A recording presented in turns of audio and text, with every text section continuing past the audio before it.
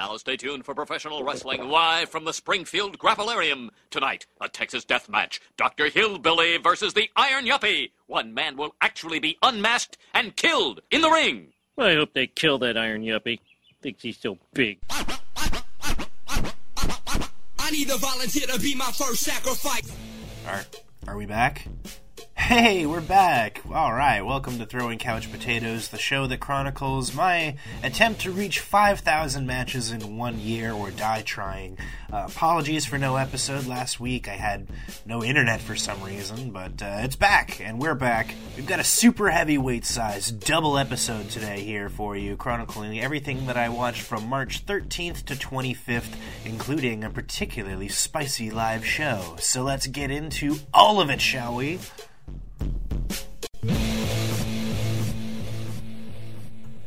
But first, a smidgen of March 12th, because I have here the New Japan Cup Night 6. I watched the 2 second-round matches on that show, Tama Tonga versus Aaron Hanare. Yeah, this was... Unfortunately, the thing with this episode is there's going to be a lot of matches that I watched 2 weeks ago, and I can't remember a whole lot about this one. It was a couple of big meaty men slapping their meat, and it was a 2.75. I don't particularly like either guy, but Aaron Hanare has some cool video game moves. That's neat. Also from the second round, we had Hiroki Goto versus Kyle Fletcher. This one was a much more memorable match for me. Kyle was just giving it his all against Goto, who is obviously a much more experienced and grizzled competitor. I think both the Aussie Open guys have been on fire lately. They're very motivated because they weren't getting booked as a tag team with New Japan very often. So whether they're doing their tag team stuff or their singles runs in this tournament, I've been really impressed with what I've seen from both Fletcher and Mark Davis. This was a 3.5, well, worth checking out. After that, on the 13th, I watched AEW Elevation, which opened with Emi Sakura versus Zaira. This was, unfortunately, not as good of an Emi Sakura squash as there has been lately. This was a 2.25. Then Jake Hager took on Levi Shapiro. I'm usually not a fan of Jake Hager matches, especially when it's with, somebody I don't know who's not particularly impressive. So this was a 2 out of 5. I don't know. It was short at least, I think. Then Marina Shafir took on Mighty Myra. As always, Marina Shafir is one of the best squash wrestlers in the business. Her squash matches are short but sweet. They get over her character. They make her look super strong. I really, really like what I've seen from Marina Shafir this year. She's improved so much since she was in NXT. That was a 2.75 match for me. After that, Brian Cage took on Jack Cartwheel. Jack Cartwheel is exactly the kind of opponent that Brian Cage needs. Some small guy that he can yeet around, who can do a bunch of moves around him. This was a pretty enjoyable match. I gave it a 3. Definitely playing to both men's strengths. After that, The Butcher and the Blade took on Vinny Massaro and Myron Creed. This was an average tag match. Nothing too special about it. I like The Butcher and the Blade, and I like Vinny Massaro. He's cool. That's a 2.5 from me. After that, Athena took on Inder Mundi in an ROH Women's Championship Proving Ground match. They've managed to get them consistent with calling them Proving Ground matches, which is nice. Unfortunately, this was not as good of an Athena match as she's had lately. Her matches, are kind of hit and miss. If she's got a good opponent, they can be some of the best I've seen this year. But, some matches like this are just kind of ho-hum. 2.25 from me. Then the Best Friends, Chuck Taylor and Trent Beretta, took on Olamide and Starboy Charlie. That guy who's in the front row of a lot of AEW shows with the signed Starboy Charlie sign. Just calm down, man. He's here. You can put it away. This was a 2.75 match for me. Starboy and Olamide definitely put on a good showing and wanted to impress, and Best Friends are a lot of fun. So, 2.75. After that, the main event for this episode of Elevation, the Wingmen, Peter Avalon and Ryan Nemeth, took on the Lucha Bros, Rey Fenix and Penta El Zero Miedo. The Lucha Bros haven't been up to much since losing the Escalera de la Muerte match to the Elite, so this is kind of to get them ring ready again, I suppose. It was an alright tag match, 2.75. It was just barely an okay main event for this show, but not a great elevation this week. The best match was a Brian Cage match. That's weird to say. Over to WWE Raw, it opened with the Judgment Day, Damian Priest, and Dominic Mysterio. Always the worst combination from the Judgment Day. They never throw Finn Balor in there. Versus Dexter Lumis and Johnny Gargano. I don't have much to say about this one. Not a fan of Priest or Mysterio in ring. I like Lumis and Gargano, but this match wasn't really about them. So it was a 2.5 from me.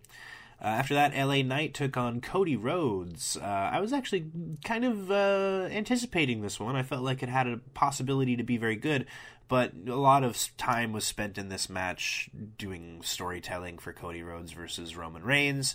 You know, we get a shot of Paul Heyman up the ramp, and Cody leans on the ropes and looks at him, and then they wrestle for a bit. And then they do it again, and it's like, there's a good match in here, just desperate to get out. I feel like LA Knight is the kind of opponent that could give Cody Rhodes a really good match with some time and effort.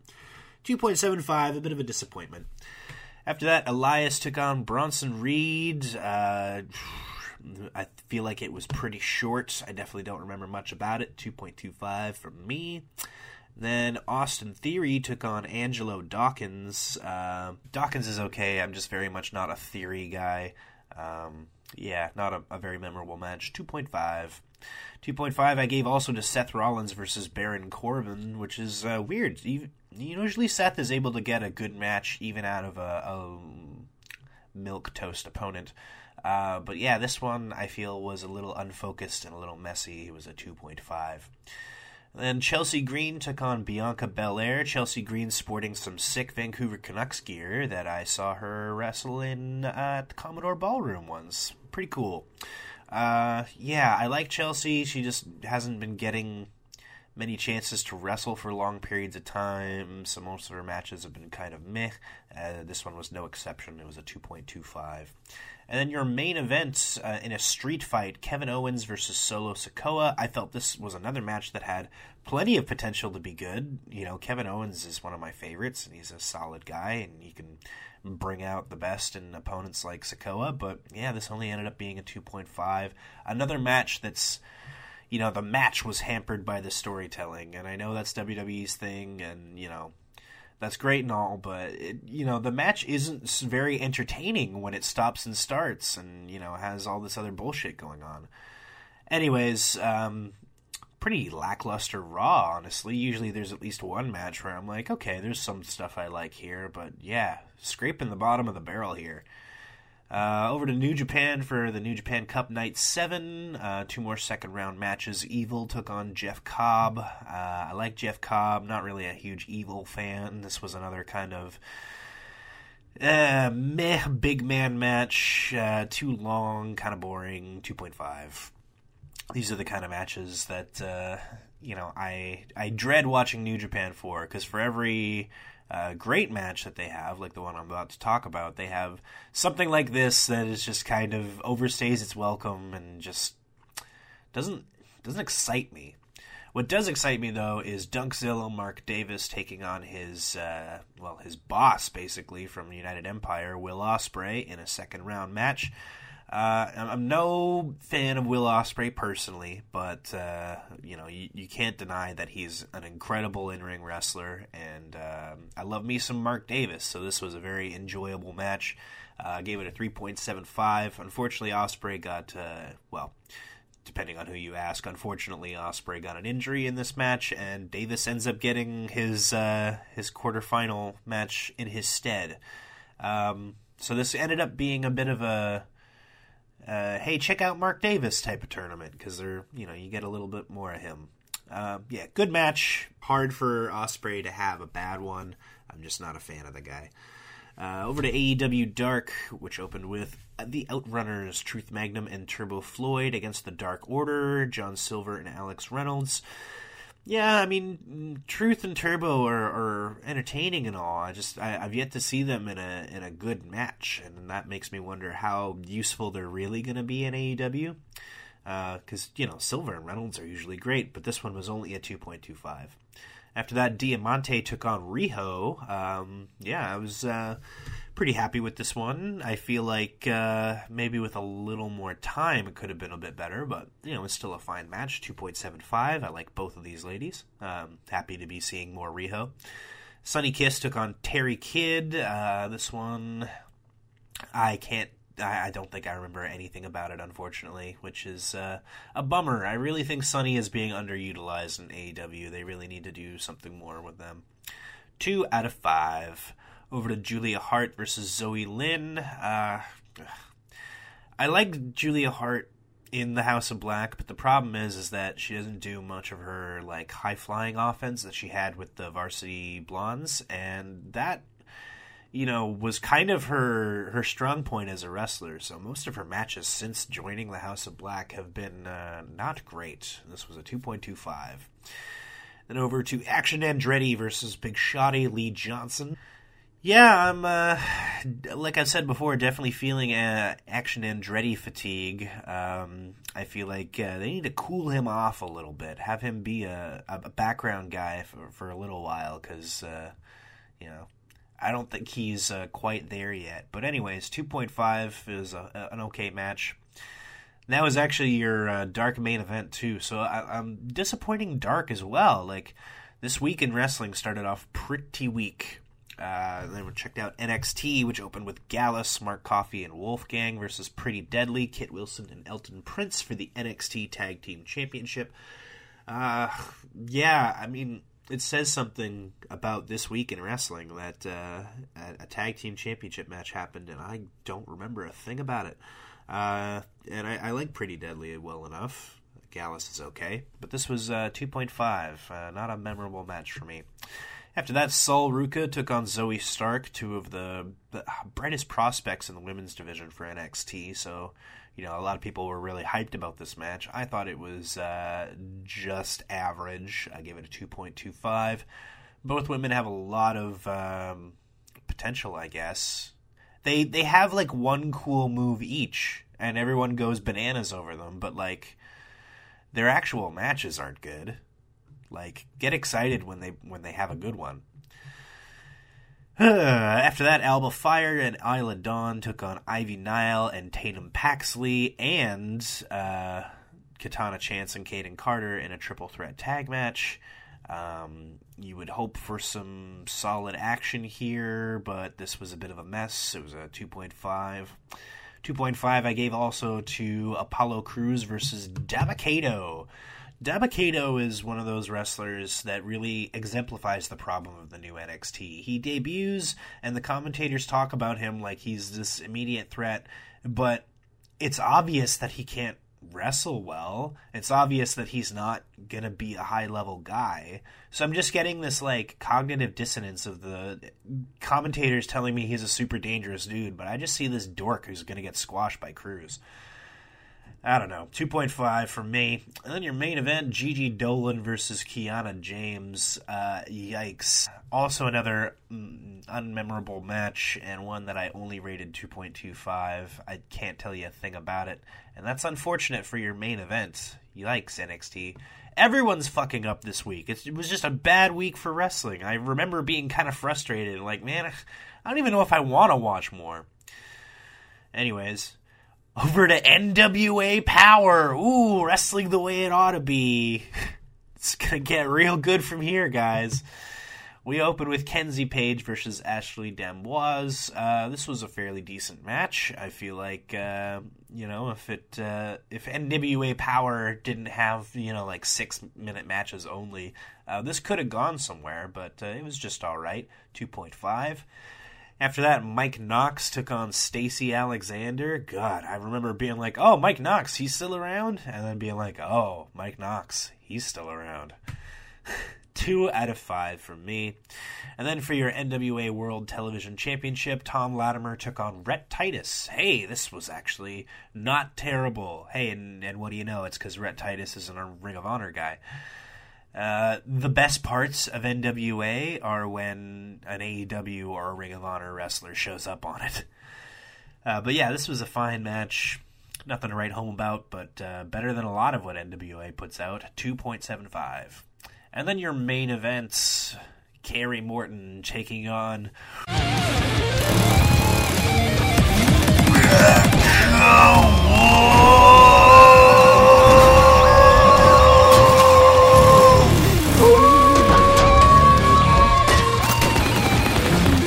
It's Mecha Wolf.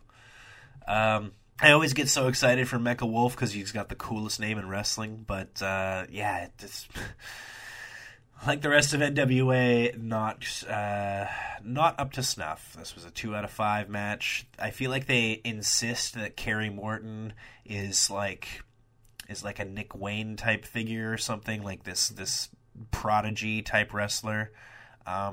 He's okay.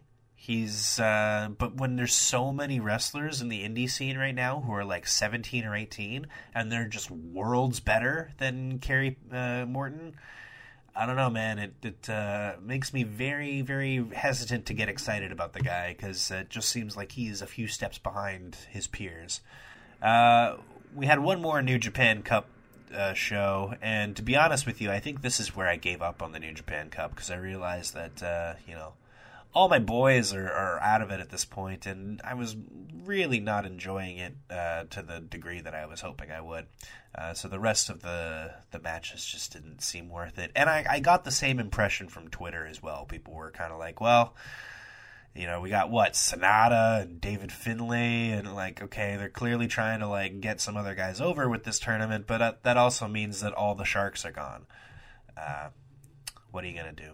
Anyways, we opened with David Finlay versus Great O'Khan, and this was an average match. I've yet to see anything from Finlay that really makes me excited. Great O'Khan is cool, but he's not like an elite level performer in New Japan or anything. Yeah, just 2.5. Your second round match of the night, Shota Umino took on Zack Sabre Jr. I was pretty excited for this one. I do love me some ZSJ, although, Shota... I mean, he's very early in his career, so he can obviously get very better, but I'm really not loving his matches so far. I feel like he's kind of got the Naito problem of, if he goes full tilt, it can be all right, but if he's wasting his time, it's not very entertaining. This was just a 3, which, is a solid score, but I was hoping for more out of this one. Over to Dynamite, we opened with Blackpool Combat Club, Jon Moxley, Claudio Castagnoli, and Wheeler Yuta versus Hangman Adam Page and the Dark Order. Fuck yeah, Evil Uno and Stu Grayson of the Dark Order, that is.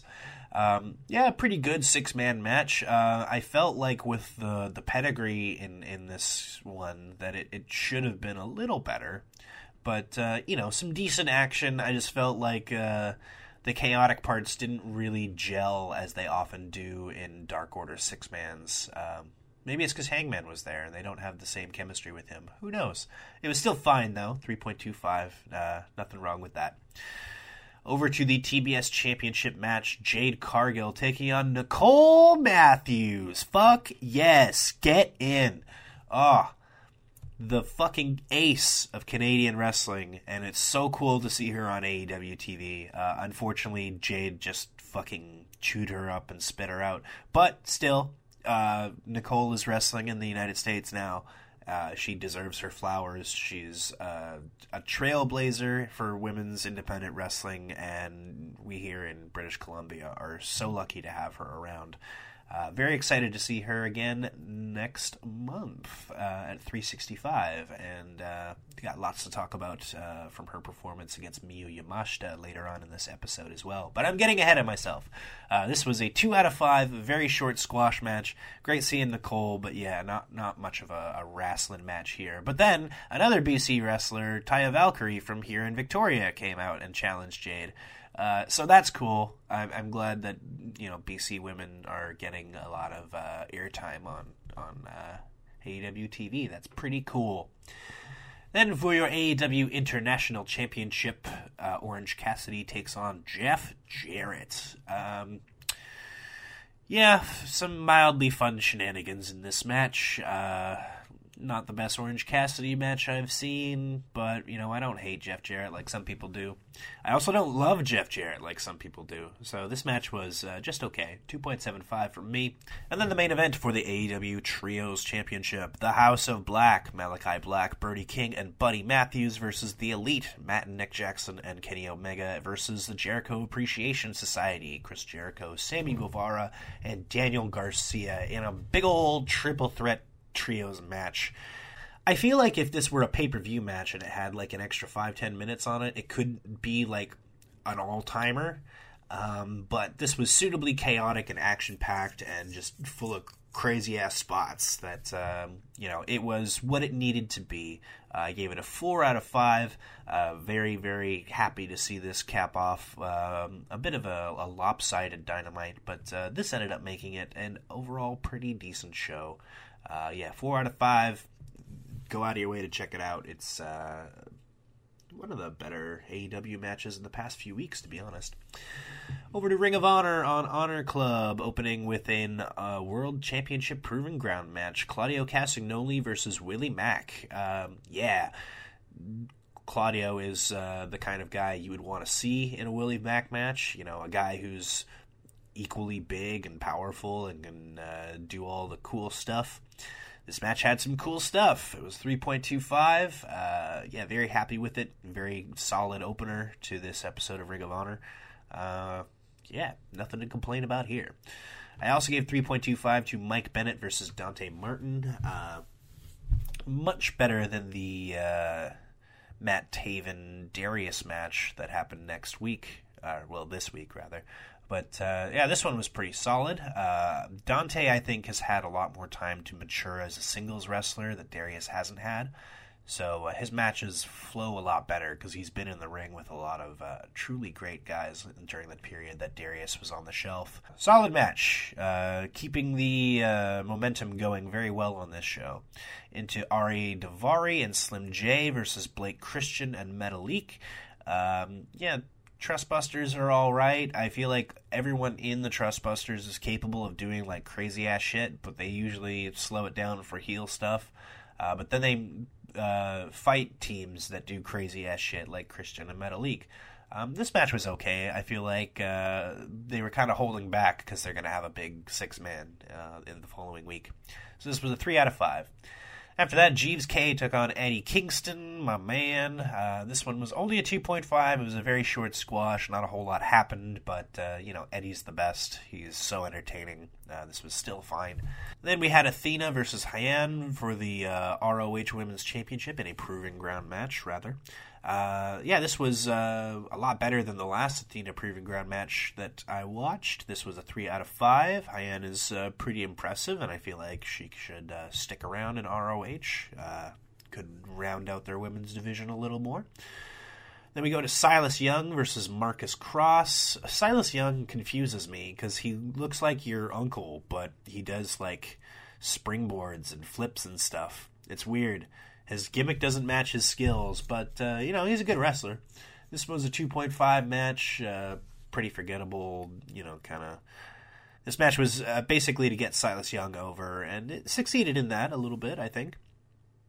Then we had for the ROH World 6-Man Tag Team Championship, the Embassy, Brian Cage, Bishop Khan, and Toa Leona versus Dalton Castle and the Boys, Brandon and Brent. This is a pretty fun match. I think Dalton Castle and the Boys do very well against like violent teams that can toss them around. So I'm looking forward to them fighting Blackpool Combat Club this week on Dynamite. Yeah, pretty entertaining match overall. A lot of stuff to like about it. It just didn't quite get to that point of being good enough to definitively recommend. So I gave it a 3.25. After that, Madison Rayne took on Trish Adora. I like Trish a lot. She's really cool. Madison Rayne, however, is... her matches don't do it for me. I'm sorry. I know she's like a legend or whatever, but not great. 2.5, average, whatever. After that, Christopher Daniels and Matt Sydal took on the Outrunners, Truth Magnum and Turbo Floyd. It looks like Daniels and Sydal are going to be kind of an ongoing tag team in Ring of Honor, which is fine by me. 2.5 for this match. Yeah, Truth Magnum and Turbo Floyd, very entertaining, but their matches are usually just average at best. And then your main event for the ROH Pure Championship, Wheeler Yuta took on Clark Connors from New Japan. Yeah, this one was just okay. I feel like both guys did a good performance, but they didn't exactly mesh perfectly well. I feel like they didn't have bad chemistry, but they didn't have good chemistry either. So it ended up just being a match where I'll do some stuff, and then you do some stuff, and then we'll do some more stuff, and then it's over.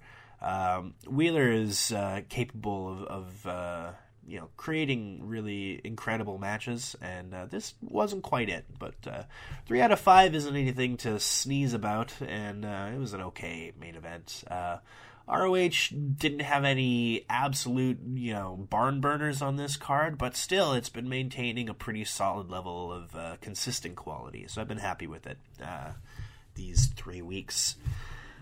Then we go over to Impact, getting ready for Sacrifice in 2 weeks' time. We open with Speedball, Mike Bailey, and Jonathan Gresham versus Decay, Crazy Steve, and Black Taurus. Oh man, I gotta say I was pretty excited for this one, but it fell kind of short. I feel like they're trying to really impress on the viewer that Speedball, Mike Bailey, and Jonathan Gresham are classic adversaries or whatever. And their singles matches, they should be like the best ever, and they just end up being pretty good. And their tag matches can be the best ever, because their match against the Motor City Machine Guns is my third favorite of the year. But then they have matches like this where it's Black Taurus and Speedball and Jonathan Gresham in a tag match? That sounds sick. And then it was just alright. So I don't really know what to say about it. They're two of the best wrestlers in the world, and Black Taurus is amazing, and Crazy Steve is, he's fine. He's not really my type of wrestler, but he's fine. Yeah, only a 2.75 for this one. A head-scratcher. I hoped for better.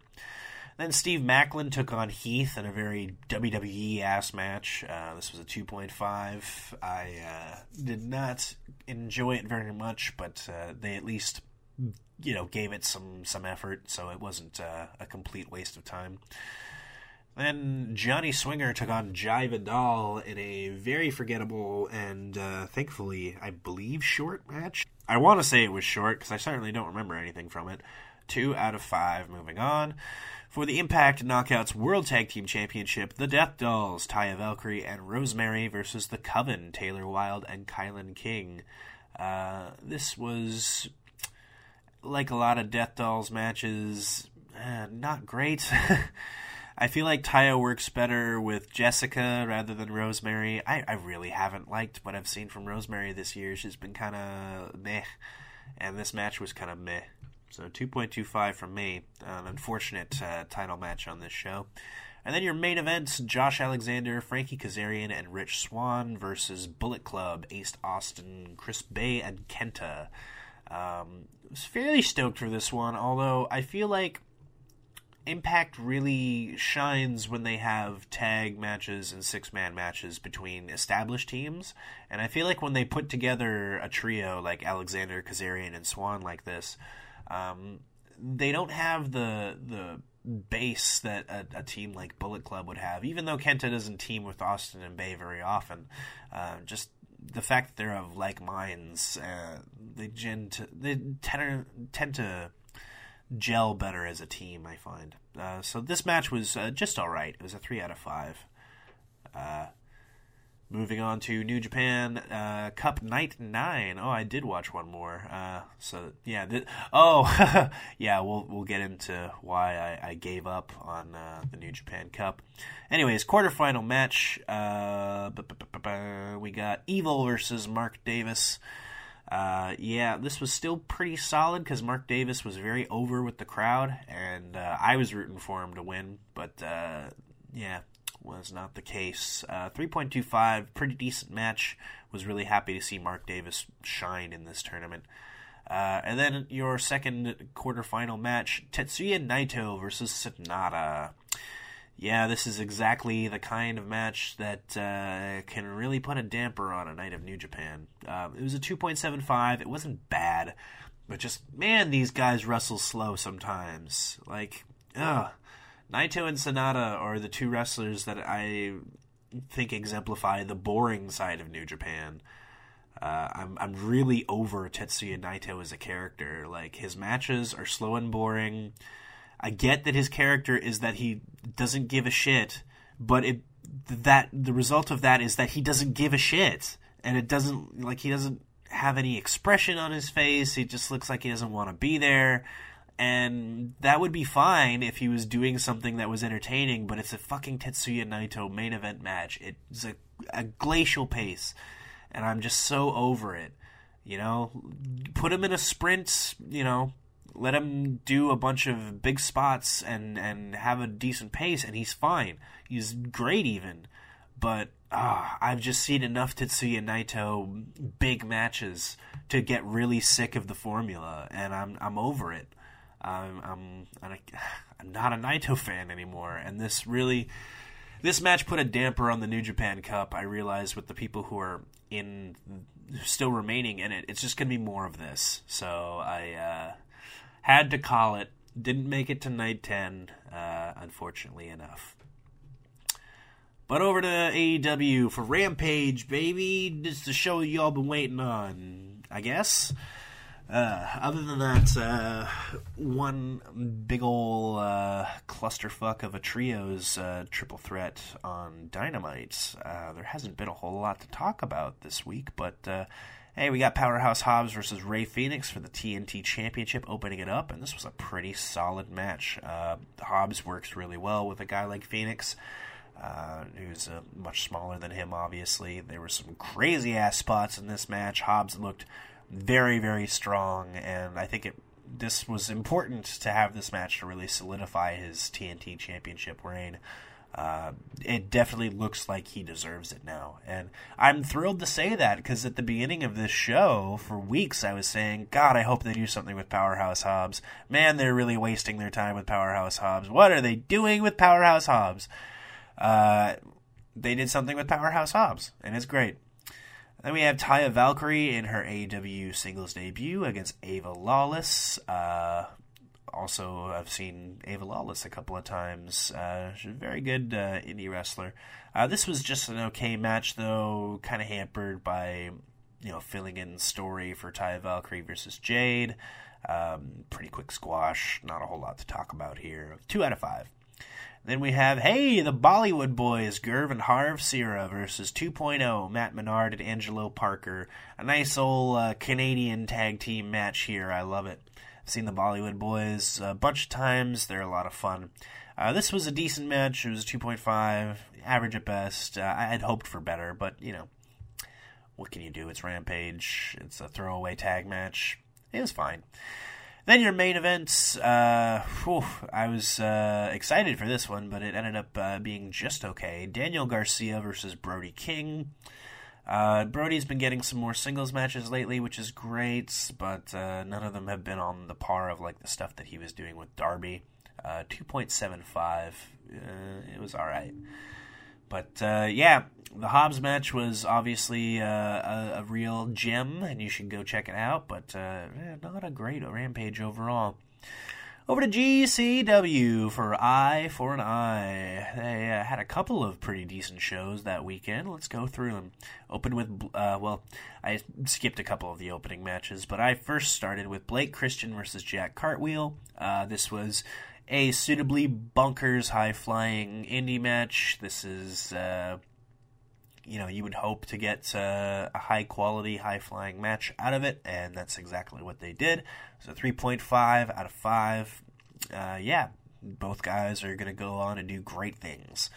They had Willie Mack versus Tony Deppen. I like both guys. I just don't know if this match was really one where Deppen was going to shine. Willie Mack just looks great always, but yeah, it was just okay, 2.75. I also gave that 2.75 rating to Gringo Loco versus Bandito, which I was very excited to see, and for all I know, the match was actually better than that, but I wouldn't know because GCW kept losing fucking connection during the stream, and they don't, like, upload, like, a hard copy of the show later to Fight TV. They just upload a replay of the live stream. So if the live stream has issues, the replay will have those issues forever. So, it was probably a very awesome match for everyone in attendance. If you're a Fight TV subscriber like myself, go fuck yourself. You don't really get to see Gringo Loco versus Bandito. You can see about a third of it, and it was pretty alright, but, lost connection to venue is the true heel of GCW. What a disappointment. Get your shit together, guys. Thankfully, they did manage to get a stable setting going for Time Splitters, Alex Shelley and Kushida versus Jordan Oliver and Speedball Mike Bailey. That's one of those tag matches that's maybe not a dream match that you've thought of before, but it's hard not to salivate thinking about it. And it was suitably good. It was a 3.75 from me. I feel like Oliver is the only one who maybe isn't, like, spectacular in this match. I know a lot of people are very high on him. He's good, but it's the Kerry Morton thing where he's constantly surrounded by other wrestlers his age that are just operating on a bit of a higher level. And I feel like GCW is trying to, like, insist that Jordan Oliver is as good as Nick Wayne. And not really. He's good. He's really good. But, Nick Wayne and Billy Starks are better. Anyways, 3.75 match. Still very, very good. Check it out. And then for the GCW World Championship, Nick Gage versus Masha Slamovich. Nick Gage is held together with duct tape and was never an incredible wrestler to begin with, but, he's got character and people connect with him. I'll give him credit. He threw everything he had into this match, and between him taking some pretty crazy bumps and Masha having, the ring generalship to kind of keep this match together, this ended up being better than I was dreading it was going to be, and thankfully they did the right thing and had Masha win. So no more Nick Gage main events for a while, probably, hopefully. This was a 2.75 for me. It was fine. I like Masha a lot, and I like Nick Gage. It's just, his matches are never going to be the best thing on the card, unless it's a really bad card. Over to TJPW for Grand Princess 23. Oh, shit. I let this one sneak up on me, but I was quite excited to see that it had been uploaded. I don't know if I checked out the whole show, but I started with Kyoraku Kyomei. Oh, it's hard to say. Shoko Nakajima and Hyper Misao versus Haruna Neko and Andreza Giant Panda. Hey, you want some goofy, silly goose times? Check this match out. Haruna Neko teams with, like, a 10-foot tall inflatable panda costume guy who can barely get into the ring. This match was a lot of goofy fun. I laughed my ass off several times during it. TJPW, I think, is the best at comedy matches. And, hey, it had Chris Brooks on commentary, so there's somebody who speaks English who can explain what's going on. Excellent, even though I feel like sometimes these matches are better when you have no idea what's going on. But anyways, 3 out of 5 from me. Very good comedy match. Very, very fun. If you've ever watched TJPW before and are thinking of doing it again, check out this match. It's fun. It's fun. Fun. Then we had Billy Starks team up with Yuki Kamafuku against Neo Bishikigun, May St. Michelle, and Saki-sama. May St. Michelle, obviously, is the TJPW persona of May Saruka of Best Bros. Very, very cool tag match here. Love seeing Billy in TJPW. She's just incredible, and I'm glad that she's getting to travel the world, wrestle different styles, get all this experience because she's going to be a world-class talent. I've seen enough incredible Billie Starkz matches in the past month alone to say that she's one of my favorite young wrestlers and one that I'm excited to see turn into a real star because she's got all the tools. And she took a fucking insane bump in this match. Holy shit. A front flip off the top rope, senton onto the fucking concrete, landing on her goddamn neck and just popping up alive somehow. Billie Starkz is amazing. This match is a lot of fun. 3.5. I love Neo Bishiki-gun as well. They're a lot of fun. Fun. This show is great. Big ol' fun TJPW show. It makes me happy about wrestling again. After that, a bit of a downer on this card. Yuki Arai versus Aja Kong. Aja Kong obviously is legendary. It's very cool to see her still wrestling. And obviously she can still go to some degree. This was just an okay match, though. 2.5. I can't fault it for it. It's not a bad 2.5. It's like, nice to see Aja Kong. Then for the International Princess Championship, Miyu Watanabe defends against Rika Tatsumi, two of the kind of upper mid-card acts to TJPW, who are kind of standouts. I feel like this one, if it had been paced a little faster, I would have rated it higher. It had some really cool spots. Miyu Watanabe obviously does some cool power moves, and her airplane spins are just fucking awesome. This was just an alright match, though. 3 out of 5. Could have been a bit better, but still, no real complaints from me. And after that, for the TJPW Princess Tag Team Championship, we have 121 million Miyu Yamashita and Maki Ito taking on the champions Wasteland War Party, Heidi Howitzer, and Max the Impaler. I had high hopes for this match. I love 121 million. I love Wasteland War Party. I knew this match was going to be happening, and it was like the whole reason Wasteland War Party came over to TJPW was to set up this match. It ended up just being alright. 3 out of 5. It could have been a lot better, but at the same time, it wasn't, a huge disappointment or anything. Just, not what I had hoped to see. Then your main event, Yuka Sakazaki defending her Princess of Princess Championship against Mizuki.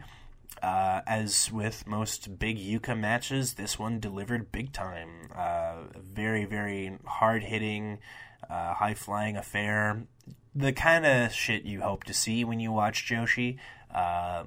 This is definitely makes this card worth checking out, I'd say. It's a 4 out of 5. I'm pretty sure... It was a week ago, so I'm pretty sure Mizuki won, probably meaning that Yuka Sakazaki is going to be spending more time in the United States. Hopefully she beats Athena at Super Card of Honor. We'll see. Very, very good match. Check it out. I quite enjoyed it. Loved it, actually. 4 out of 5. Good stuff. Then we have the second GCW card of the weekend. This one was in Toronto, I believe. Worst Behavior. I did check out the opening scramble, mostly because my dude Michael Richard Blaze is in it. He's awesome. MRB is one of the most underrated and overlooked wrestlers in the world, so him getting on GCW is really, really cool. Hopefully people check out this guy's stuff. If you have an IWTV subscription, check out WrestleCore. Lots of MRB on there, and his match from Warriors versus WrestleCore against Artemis Spencer is a legit banger. And this is, I think, one of the better GCW scrambles that I've seen. I don't always watch it just because they do one every time, but none of them have been bad. It's just a lot of chaotic high spots and crazy shit. 3.5 out of 5. Don't be like me and skip it just because you're trying to get through a lot of these shows. Like, the GCW scrambles are usually well worth watching. I checked out Wasted Youth, Dylan McKay and Marcus Mathers versus East West Express, Jordan Oliver and Nick Wayne. This is my first time seeing East West Express. I love Nick Wayne, obviously, and I like Jordan Oliver. I have a lot of complicated feelings about him, apparently. And Wasted Youth I've never seen before, although I have seen Marcus Mathers, I think, once or twice. This one really surprised me. I wasn't really ready to rate it a 4 out of 5, but that's what I ended up giving it. It was just like, okay, it's a spot fest. Not a whole lot of, psychology on display here. But it's fine, though, because it's a GCW show. They're in Ontario, which they don't come to very often. It's not like this match is here to build a feud or anything. You don't need a story. It's just a cool exhibition tag team match, and both these teams just kept going and going and going and going and adding more and more insane shit that after a while I had to be like, okay, this fucking owns. And I was like, kind of ready to be a little more dampened in my enthusiasm for it. No, man, this match kicks ass. Check it out if you've got a Fight subscription. It's well worth your time. 4 out of 5. Very excited to see more East West Express, especially on Mania weekend, because they've got some bangers upcoming. Then Gringo Loco with another big high spots match, this time against Jack Cartwheel. Not as good as his Speedball Mike Bailey match, but slightly better than his Bandito match, because I actually got to see all of it. So it was a 3 out of 5. Pretty decent stuff. And then for the GCW World Championship, incidentally, as it was already booked before Masha won the title, Masha Slamovich versus Speedball Mike Bailey. This one, it was pretty long, because, now it's your main event, and it's the World Championship match. So there were definitely some points where it dragged a little bit, but it's two very, very good wrestlers, so it still ended up being a very, very good match. I feel like I might have rated it a little higher if they hadn't torn the ring apart towards the end. It's getting a little old. It doesn't have the shock value anymore of like, oh, he's tearing up the canvas and he's pulling out the 2x4s and shit. The submission move in like the open pit of the ring was pretty cool though, but like this whole gimmick takes so much time. It takes a lot of time to set up, and it really brings the momentum of a match to a crawl. But this was still good, a good main event, and worth watching. 3.75 from me. So here's the point where this would be the end of an episode, but it's slightly shorter of a list than I normally get to. And next week's was slightly short of a list as well. So we're going to combine them into slightly longer than a regular episode would be. So on the 20th, I started the week off with AEW Elevation, as I often do. This one opened with Sky Blue versus, Taryn from Accounting, a wrestler I've seen many, many times. Sky Blue has wrestled a lot this year, and I've seen many, many Sky Blue matches. That is a good thing. She needs to develop her skills. Unfortunately, a lot of them are pretty hit and miss, and this one was a miss. It was a 2 out of 5 from me, which is a bummer, because I like TFA. Jake Hager took on Adam Knight in a pretty unforgettable big guy match. Yeah, I'm just going to move on. Jake Hager. Emi Sakura took on, Zoe Sager, another wrestler that I've seen a bunch of times. She's awesome, and this was a pretty good Emi Sakura match. I feel like Emi could clearly tell that Zoe has a lot of promise, so she gave her one of her good squashes. 2.75, worth watching this one if you're already watching Elevation. Brandon Cutler versus Jason Geiger was next. This was a bad comedy match.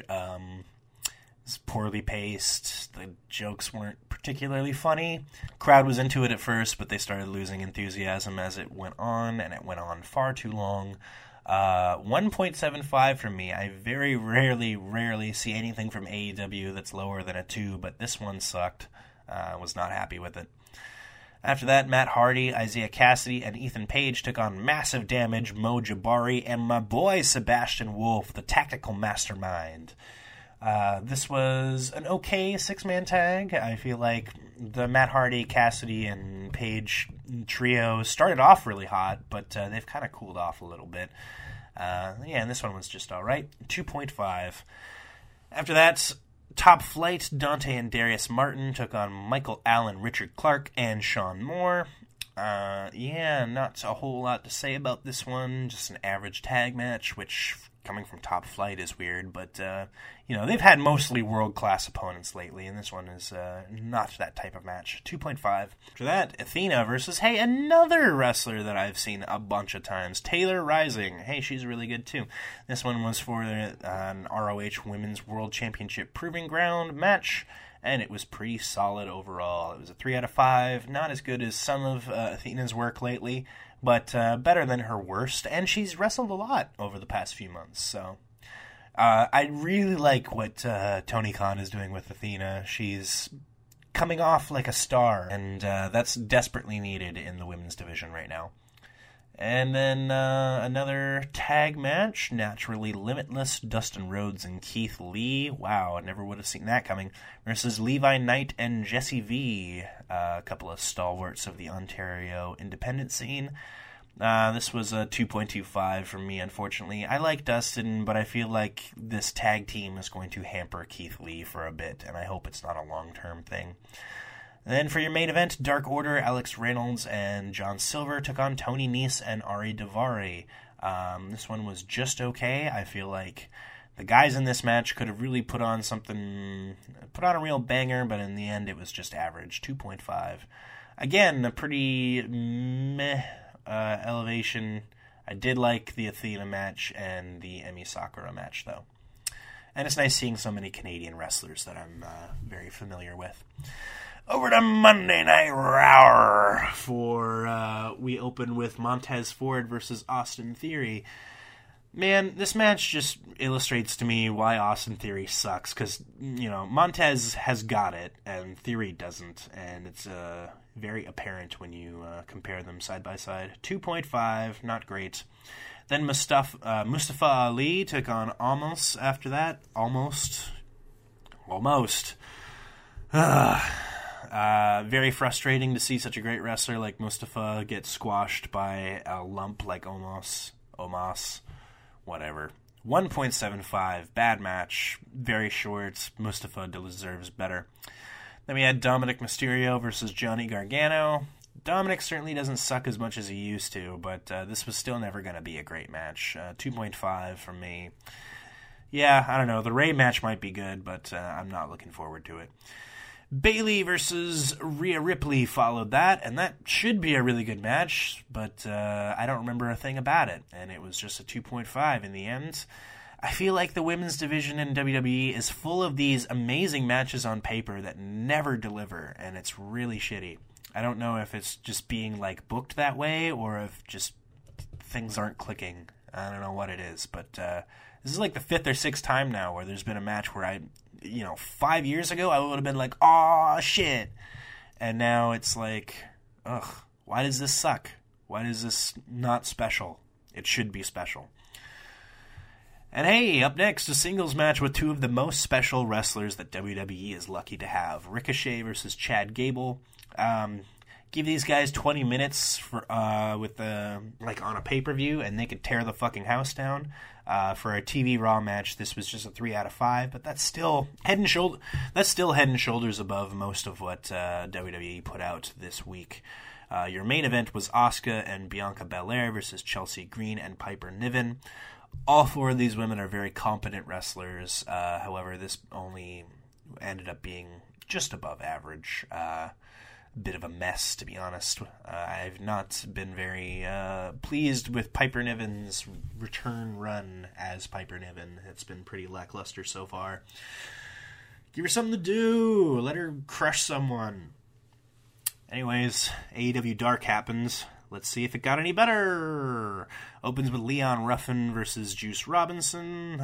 Leon is a very spirited competitor, and he can put on a very unique match. This one was just alright. 2.75 for me. Yeah, still waiting for something really worthwhile from Juice. Then we got Kiera Hogan versus Layla Gray. Pretty just alright women's singles match. Neither of these two are really at a high level yet, so this was a 2 out of 5 from me. Then the Iron Savages, Boulder and Bronson, took on the Wingmen, Ryan Nemeth and Cesar Bononi. Another pretty forgettable match. I can't really tell you much about it. It was a 2.25. But hey, finally something that woke me up. The Renegades, Robin and Charlotte Renegade, took on Avery Bro and Mafiosa. Every once in a while, the Renegades show up ready to throw hands, and this was one of those times. And Avery Bro and Mafiosa have tagged a couple times before. They've kind of gotten used to each other's company, and they were showing up with some ideas. So this match ended up being quite better than your average dark fare from this week. I gave it a 3 out of 5. These girls had something here. This was a hard-hitting match with some fun spots. It got the crowd going. Good stuff. I'm really liking the Renegades. When they're let off the leash and just are allowed to fucking go, they can put on a really, really fun match. Then your main event, Billy Starks versus Toni Storm. I remember thinking when this match got announced, this will either be the worst Billy Starks match I've seen this year or the best Toni Storm match I've seen this year. And it ended up being somewhere in the middle. It was just all right. 3 out of 5 for me. Again, I really want to like Toni Storm. She seems cool. She seems like a nice lady, and her look and persona is cool. I've just never seen a truly great Toni Storm match where she wasn't being obviously carried by, a wrestler like Io Shirai or something. Yeah, it was all right, but I would like to see more Billy Starks and against I don't know, somebody Tony's level that's not Tony. Anyways, over to NWA Power, because I hate myself. Billy Corgan served up this week some Brady Pierce and Thrillbilly Silas. I'll give them this. There was a bunch of run-ins in this match, and Thrillbilly Silas did his Thrill Ride finisher a bunch of times. It was impressive, and he had fun doing it, and it got the crowd going. So, this match wasn't nothing, but it still wasn't great. 2.25. And then, oh my god, Trevor Murdoch versus Daisy Kill and Talos, the father of all of Skyrim, Lord of the Nords, in an unsanctioned handicap match. This was a slovenly, embarrassing, just piece of shit match that, honestly, why did it need to be on this show? You could have left this off and given more time to your main event, which has wrestlers that people actually want to see. I don't understand the point of this. Everyone in this match looked bad. This was a 1.75. Come on, Billy, get your shit together. Oh, as if he heard me saying that right now, Billy got his shit together. And for your main event, Taya Valkyrie versus Max the Impaler. Wow, a real match with wrestlers that you want to see on NWA Power? Am I fucking dreaming? It was a 2.75. Hey, I love Max the Impaler. I think they're one of the coolest indie wrestlers out there. They have a great gimmick, and they're going to have a bright future in the industry.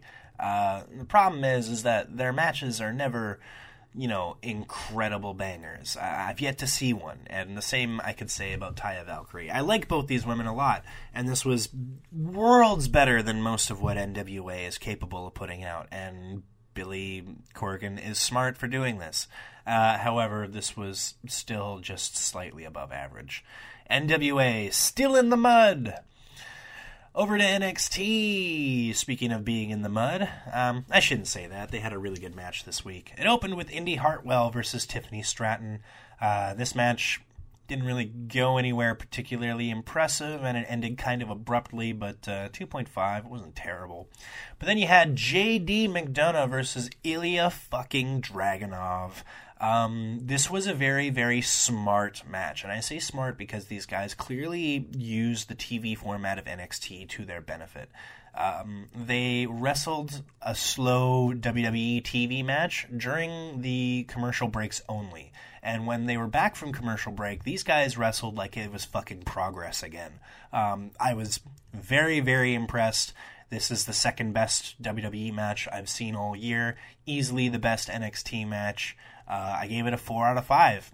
And hey, very happy to give a WWE match a 4 out of 5. If they had a match like this on every card for NXT, I would probably walk back a lot of my criticisms about it. But unfortunately, I highly doubt that's going to be the case. But this was a very excellent match. Worlds better than anything WWE has put out this year except for Roman Reigns versus Sami Zayn. 4 out of 5. Check it out. Worth your time. After that, Lyra Valkyria took on Ivy Nile. This one was a pretty alright match. I like Ivy Nile quite a bit. It was kind of short. I feel like they probably could have done a little more, but hey, no complaints here. This was an alright match. 2.75. Unfortunately, I also gave the same score to the main event, which should have been a lot better. Braun Breaker and Carmelo Hayes versus Pretty Deadly, Kit Wilson and Elton Prince. I feel like so much of this match was just nothing really hitting, nothing really getting into second gear. Just every time Carmelo got some offense, it picked up a little bit. But Braun Breaker, I don't know. Whenever I've seen him in a tag match, it just hasn't been good. 2.75, a bit of a disappointment for a main event after a motherfucker of a match from McDonough and Dragunov. Go out of your way to check out that one. Over to Dynamite. Well, are they going to have anything that will match that? I wonder. Opens with Orange Cassidy, Darby Allin, and Sting versus The Butcher, The Blade, and Kip Sabian. This was a fine match. Always good to see Sting. A bit of a fun, chaotic six-man. Start the crowd off hot. Yeah, not bad at all. 3 out of 5. After that, the Guns, Austin and Colton Gunn, took on Top Flight, Dante and Darius Martin for the AEW World Tag Team Championship. I know that the Guns just have the Tag Team Championships so that they can hopefully lose them to FTR when they announce that they're staying with AEW, because I'm pretty sure that's what's going to happen. But Top Flight are just so far ahead of the Guns that this match was a little lopsided and really kind of exposed Austin and Colton for just being all right when they're in the ring with a team that's way better than all right. This was a 2.75 match for me. It could have been a little bit better, but hoping this Guns Tag Team Championship reign ends quickly. After that, a no disqualification match, Stokely Hathaway versus Hook. I will praise the comedy bit before the match started, the whole wing spot receipt thing. That was funny. This match, however, was just a fun little distraction. There's nothing wrong with it, but I could only rate it a 2.25 because, not a whole lot actually happened. But it was fun. And then Stu Grayson making his singles return to AEW against Jon Moxley. And, this was one of those matches where both guys were ready to put on a good-ass performance and give the fans a good time. I was pretty into this one. It was a 3.5 for me, recommended.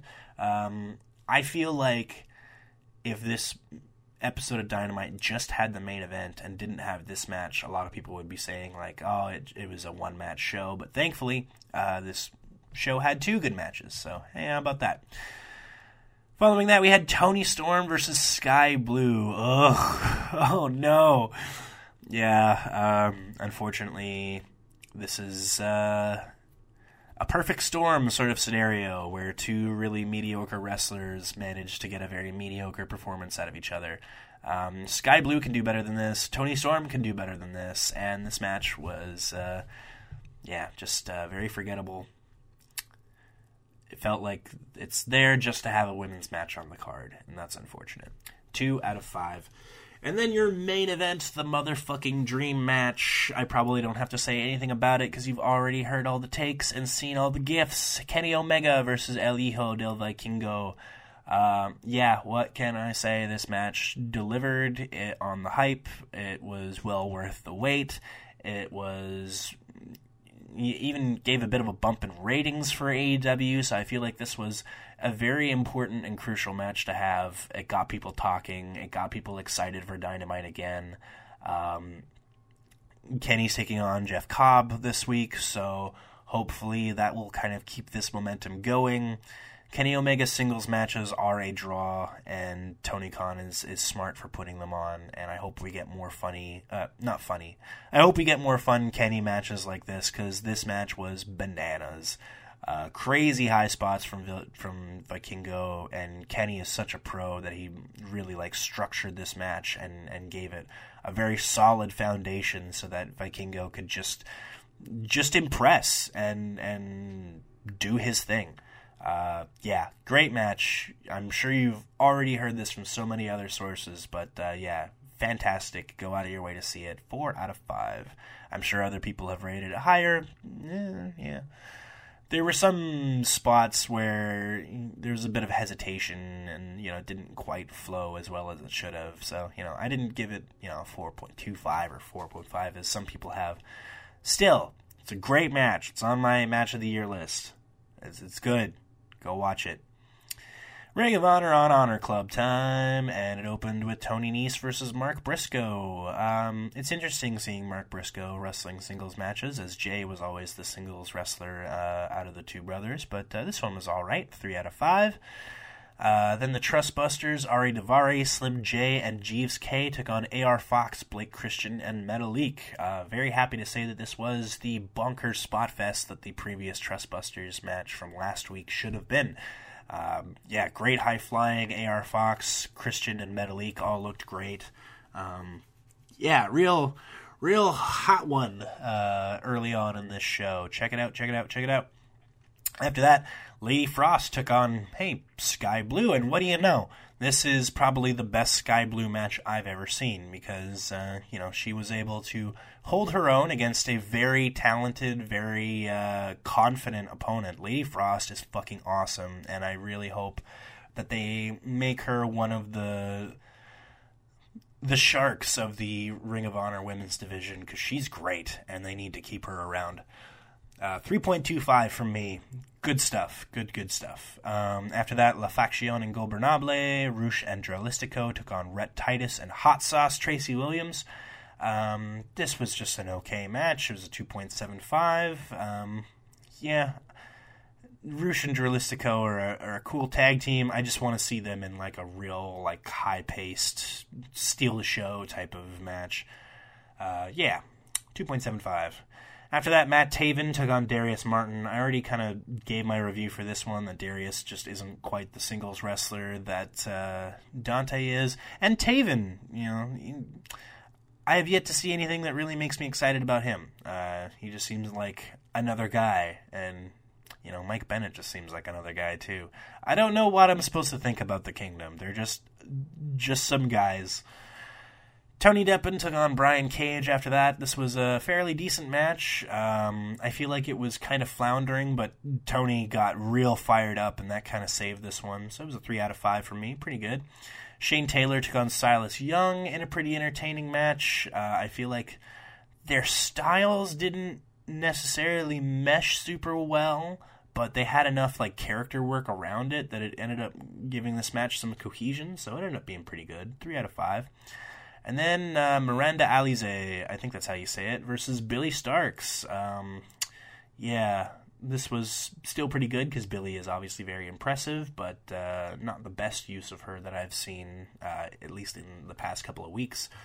Just 2.75, but still pretty good. Then Christopher Daniels and Matt Sydal took on Aussie Open, Mark Davis and Kyle Fletcher.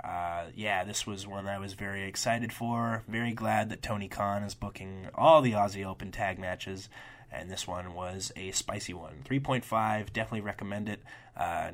Go out of your way to check it out. It was kind of the real main event from this show, because your actual main event after Samoa Joe versus Cheeseburger for the ROH television title was a very short squash, but it was a good one.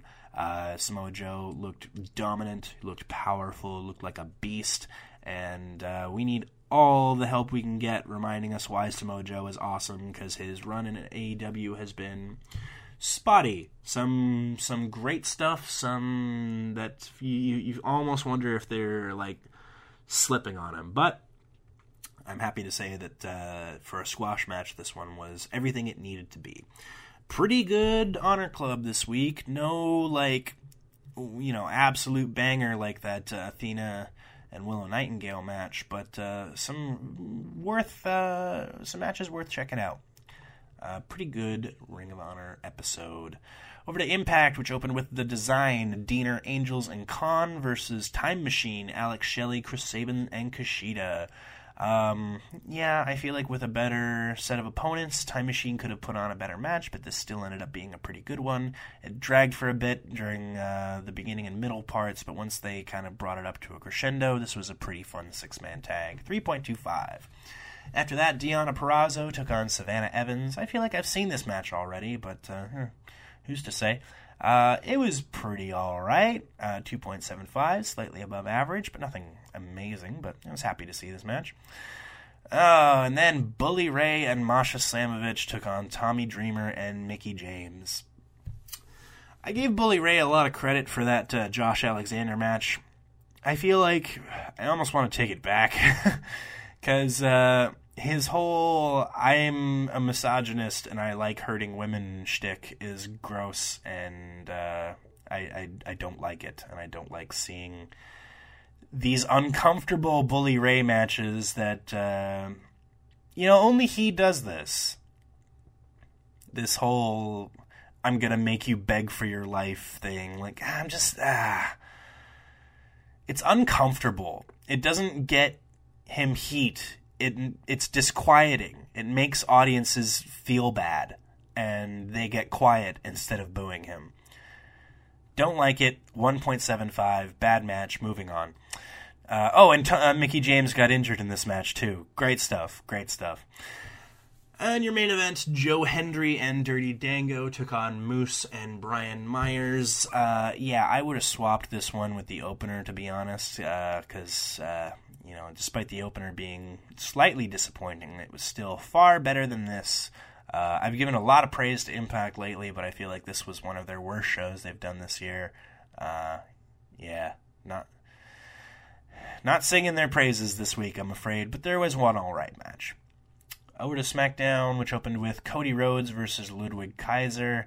I was kind of hoping this one would be good, but it just never really got going. Another one that was just kind of hampered by WWE insisting to give time in this match to the Cody Rhodes versus Roman Reigns story. Like, you can do it while still having the match be entertaining. You don't have to slow everything down to beat this into our heads. Anyways, moving on to Rey Mysterio versus LA Knight. This one could have gone either way. I feel like it landed somewhere in the middle. It was a 2.5. Yeah, I don't know. It could have been an actual good match. I feel like LA Knight is just kind of the whipping boy.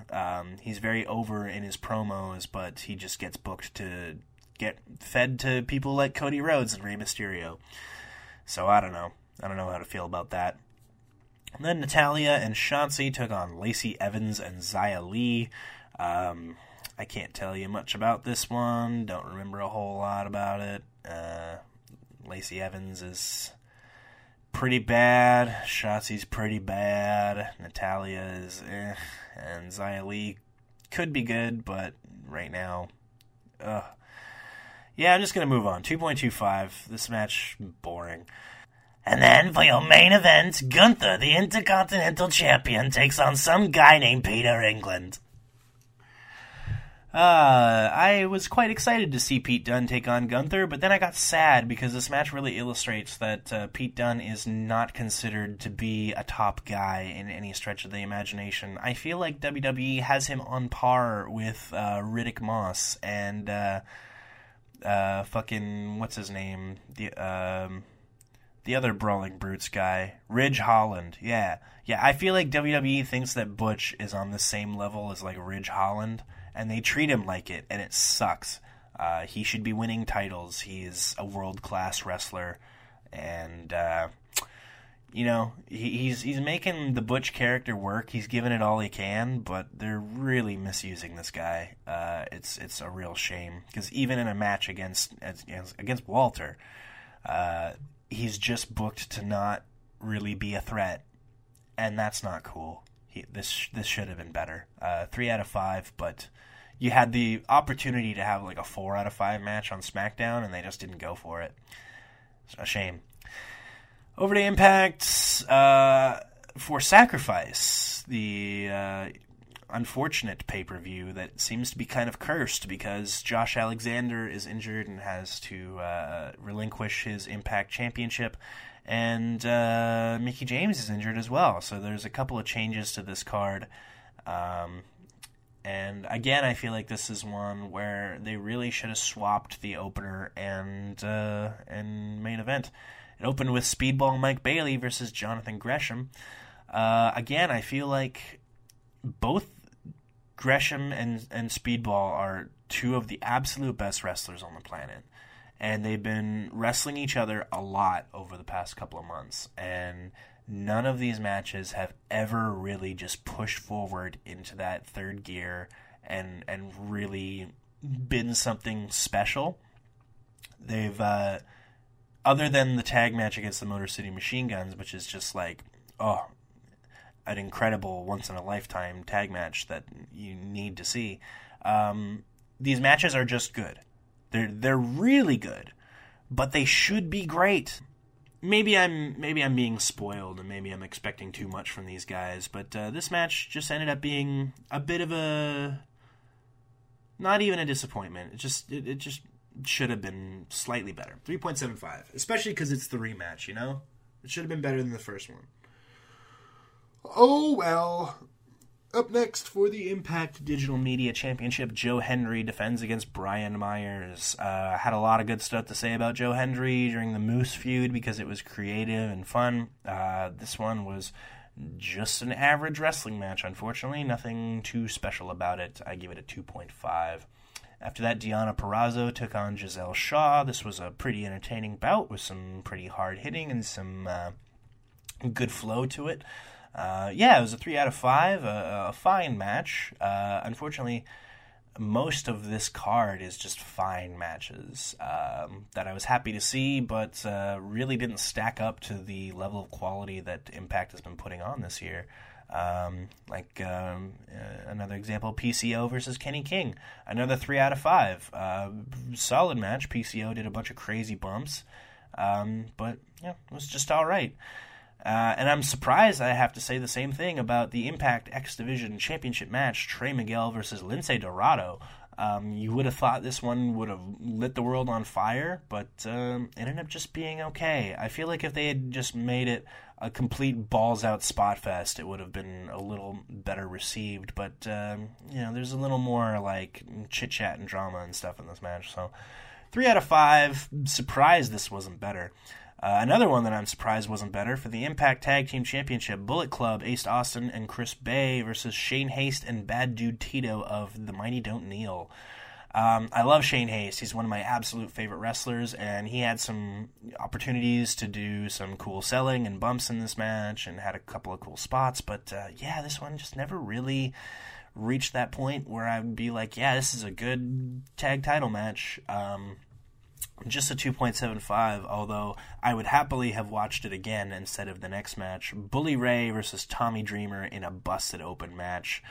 I didn't talk about their stupid press conference from No Surrender because it sucked ass, but it wasn't a match, so I glossed over it.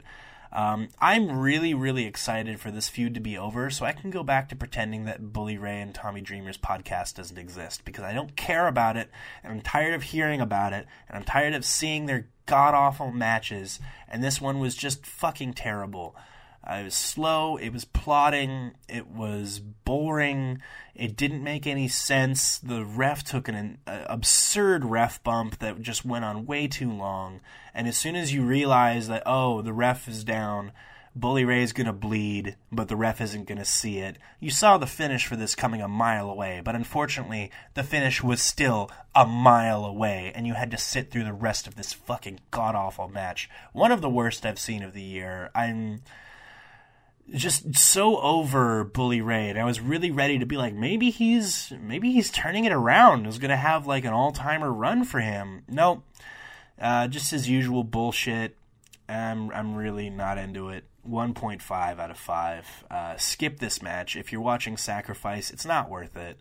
It's just going to dampen your enthusiasm for the show in general. And unfortunately, the main event isn't going to save it. Frankie Kazarian, Steve Macklin, and Rich Swann versus Time Machine, Alex Shelley, Chris Sabin, and Kushida. I feel like this match would have better fit an episode of Impact rather than the main event of a pay-per-view. Some pretty decent spots, some, fun moments, but oh man, after that last one, they really needed something special to bring it home and have this show be, anything other than just average, and unfortunately this match wasn't it. 3.25 from me.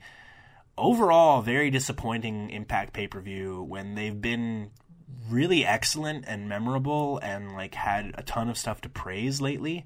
This one, obviously they're hampered by some injuries. That's not their fault, but a cursed show. There's some good matches, even one kind of great match, but I hesitate to say that you should spend your time on it. Maybe just watch the opener, honestly. The rest of it just is skippable, and that's sad to say because I've been very Team Impact this year so far. You know what will cheer me up, though? Talking about the amazing time that I had at NEW 12. Been looking forward to this show basically since December, I think is when they announced it. Obviously, it was a big fucking deal. They were bringing in 3 wrestlers from Japan, Maki Ito, Miyu Yamashita, and the motherfucking king Minoru Suzuki. So this was, for me, somebody who lives in Western Canada, this was possibly a once-in-a-lifetime show. Might be I say it could be the only chance to see Minoru Suzuki, but then I went and bought fucking tickets to Forbidden Door, so I'm probably going to see Suzuki later this year as well. But anyways, let's get into the actual card here, because there's a lot to talk about. It opened with a surprise match, Travis Williams versus Nick fucking Wayne in his NEW debut. I was very, very, very happy to have Nick Wayne be the surprise competitor on this card. And this was a match that, honestly, I had been waiting to see. Travis is debatably the best young talent in BC. Nick Wayne is debatably the best young talent in the United States. And you could possibly say the same thing about Travis being the best young talent from Canada, because he is up there. And actually, Pro Wrestling Illustrated rated him the highest in Canada. So, I maybe it's safe to just say that. This is the best young wrestler from Canada taking on the best young wrestler from the United States. And boy, did they deliver. Nick Wayne matches, he can do a long, dramatic, storyline match, or he can just do an all-out spot fest where he does everything. And he did a all-out spot fest where he does everything. These guys were throwing kitchen sinks at each other all goddamn night. Great stuff. You wish every show would start off with a match this hot. 4 out of 5 for me. When they upload this, or if it airs on Telus Optic TV, I have no idea how you'll go out and see this match, but if you can, it is so worth your time. Travis fucking owns. Nick Wayne is incredible. 4 out of 5. Great match. After that, for the NEW Women's Championship, Miyu Yamashita takes on the ace of Canadian wrestling, Nicole Matthews. Next to Minoru Suzuki, I felt like this match had the potential to steal the show. Unfortunately, it was such a stacked show that ended up not happening, but this was still an incredible match. I gave it a 3.5. It was everything it needed to be. Yamashita is an incredible talent, and getting to see her in the ring with somebody like Matthews, who is finally maybe getting the recognition she deserves as one of the best working today for women's wrestling, was really, really cool. Recommended this match. Very, very good stuff. After that, another fucking banger. Daniel Makabe, my boy, takes on Cody Chun of C4. This is something of a dream match. Definitely one that I had been wanting to see ever since I became aware of Cody Chun and his wrestling acumen. And they went out and put on a very, very strategic and technically minded grappling match. I actually talked to Daniel a little bit after the show just because I'm buying one of his t-shirts and happened to chat a little bit. And he said that they definitely wanted this match to be different and to feel special compared to all the other stuff that was happening on this card, because there's a lot going on. So I'm very glad that there was a straightforward, scientific wrestling match on this card. It really needed it. It was well placed. I feel like some of the crowd maybe isn't very acclimatized to this kind of wrestling, and they weren't sure how to react to it. That always happens with technical wrestling. If you're not used to it and you're not used to why it's cool, it's kind of hard to know what to do as an audience member. But this was still a really, really good match. I was so happy that it was on this card and they wrestled it the way they did. 3.75, I'd say probably the best Makabe match I've seen so far this year. And I'd like to say it's the best Cody Chun match, but he had a banger against Nick Wayne at Defy Year 6. So many good young wrestlers these days, and I'm very lucky to have seen so many of them live in the past couple months. Moving on. For the NEW Tag Team Championship, the champions Reloaded, Jackie Lee and Sharif Morrow taking on the Wisemen, Tony Baroni and Billy Swade. This was almost like the weakest match on the card. There were some parts where it wasn't flowing great and, it was maybe dragging a little bit. But every time it felt like it was taking a step back, they would do something crazy and fucking insane that I've never seen before. This match was saved by its insane spots. There's just... It was a blisteringly fast tag bout, and, if these guys weren't willing to throw caution in the wind and just do some big-ass moves... this could have been lackluster, but it ended up being pretty solid overall. I gave it a 3.25. It kept the energy going for this show, to be sure. After that, the cutest in the world returns to Vancouver to take on the Joshi Slayer, Cat Power, who came out in a Ribera jacket, which is pretty sick. Basically telling Maki, like, hey, I've been in your backyard, motherfucker. This was a fun match, as Maki Ito matches often are. Cat was... obviously on her fucking A game for this match, and Maki was... she's such an entertainer. She's getting better in ring, but she's just such an entertaining, character. It's very easy to see why people all over the world have really connected with her performances, and she's becoming a true global star. Somebody will eventually capitalize on Maki Ito's popularity in the West. Somebody will do it, I swear. This match was a 3 out of 5. Good stuff. Maybe, not as incredible as some of the other matches on this card, but still really, really good. After that, Bambi Hall took on her sister Liza in a tables match. It was weird, because it wasn't a match where, you put your opponent through a table and you win. It was a match where tables were legal and you had to get pinfalls or submissions. But all other weapons were legal, too. So this was probably more accurately a hardcore match or a street fight or a no DQ. I don't know. As far as a weapons match goes, this one was pretty fun. Had some thumbtacks, had some tables, had some trash cans, had some brooms. The Hall's mom came out. Yeah, it was a fun one. I feel like in different hands, this could have been a real mess, but it still ended up being an entertaining bout. 3 out of 5. And I know from a lot of people, they really enjoyed this match too. It was a lot of people's favorite. After that, for the NEW Championship, a triple threat, Evan Rivers, Artemis Spencer, and Mr. Ferguson, Squamish Roadkill himself.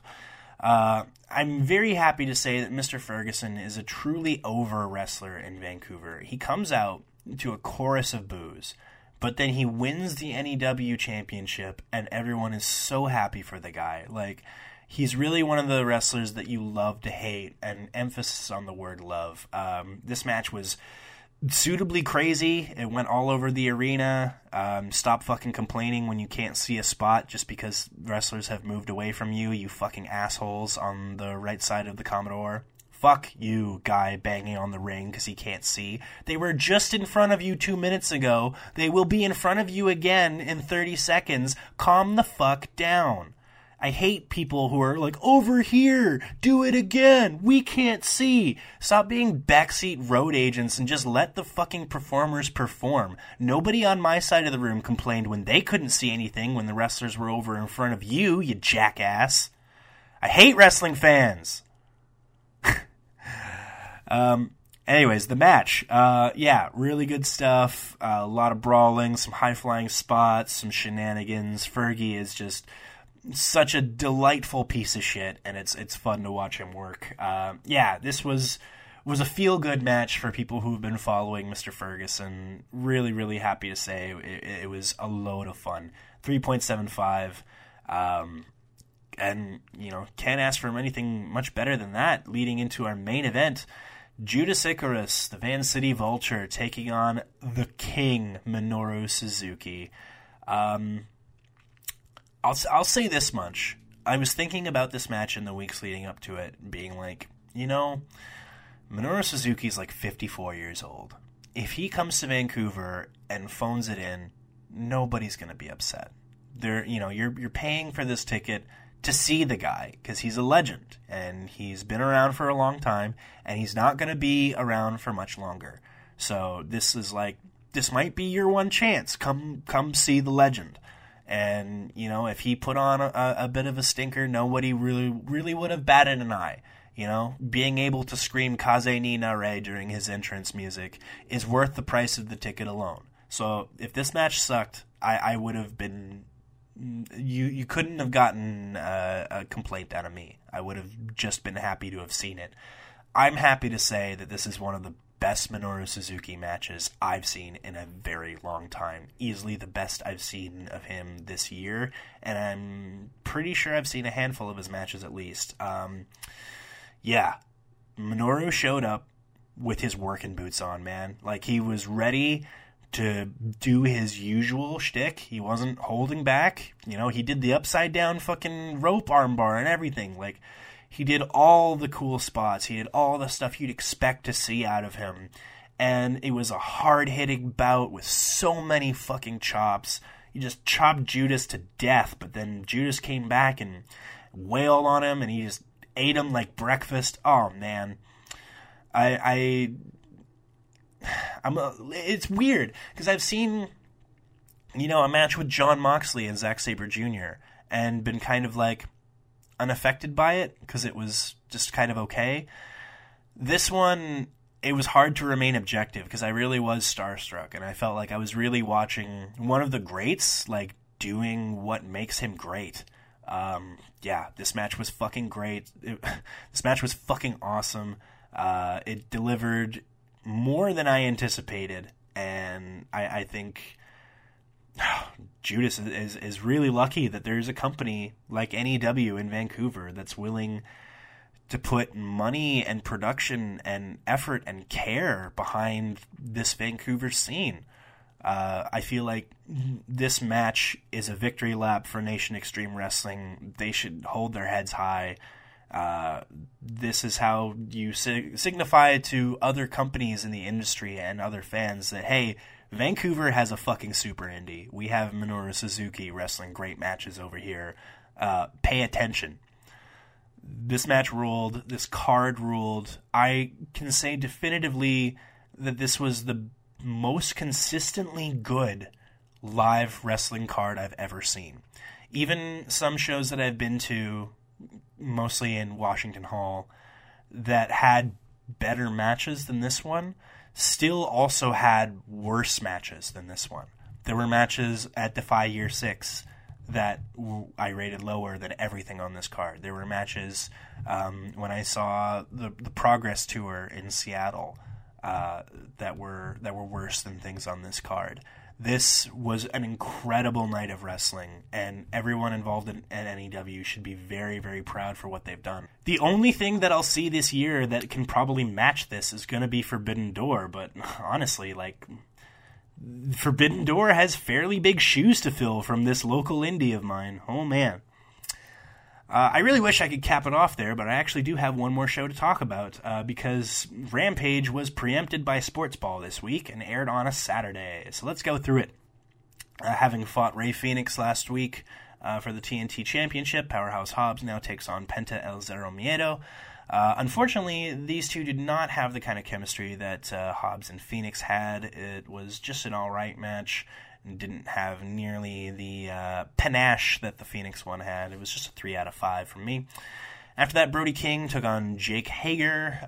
This was a big hoss match, if you will. Yeah, I feel like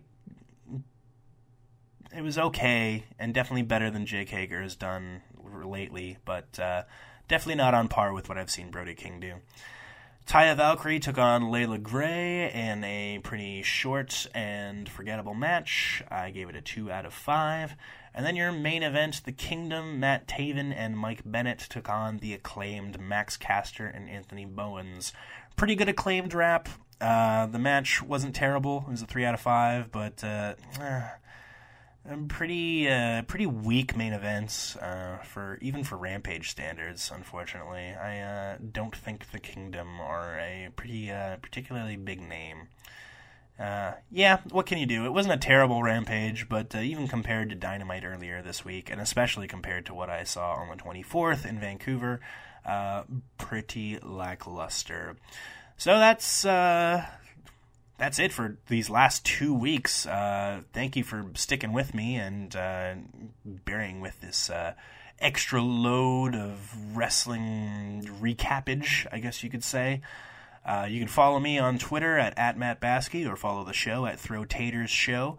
And, you know, it would really make me happy. It would really make me personally glad if y'all could just smoke weed and watch wrestling. Could you do that for me? Thanks, guys. Have a great week.